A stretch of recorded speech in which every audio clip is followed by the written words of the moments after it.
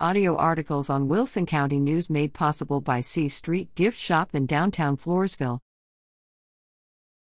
NGOs help facilitate illegal immigration. Editor.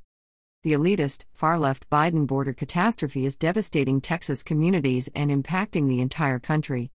The Heritage Foundation studied movements of unique mobile devices provided by the Biden administration to illegal aliens.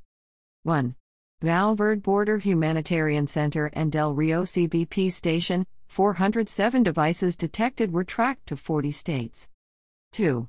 20 non-governmental organizations, NGOs, facilities known to transport migrants, 22,000 devices were tracked to 431 U.S. congressional districts. 3. 13 non-governmental organizations' locations close to the border, 5,000 devices were traced to 434 districts. 4. Catholic Charities of the Rio Grande Valley, 3,400 devices were tracked to 433 districts.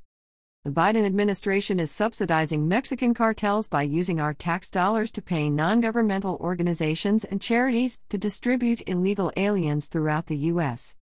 State legislators must pass bills addressing illegal immigration, non-governmental organizations, and nonprofits that facilitate the flow of illegal immigrants, terrorists, criminals, and deadly drugs throughout the U.S. You can access study details online at http://thf_media. s3.amazonoz.com/2022/bordernville-memo.pdf. Don Kirchhoff, San Antonio,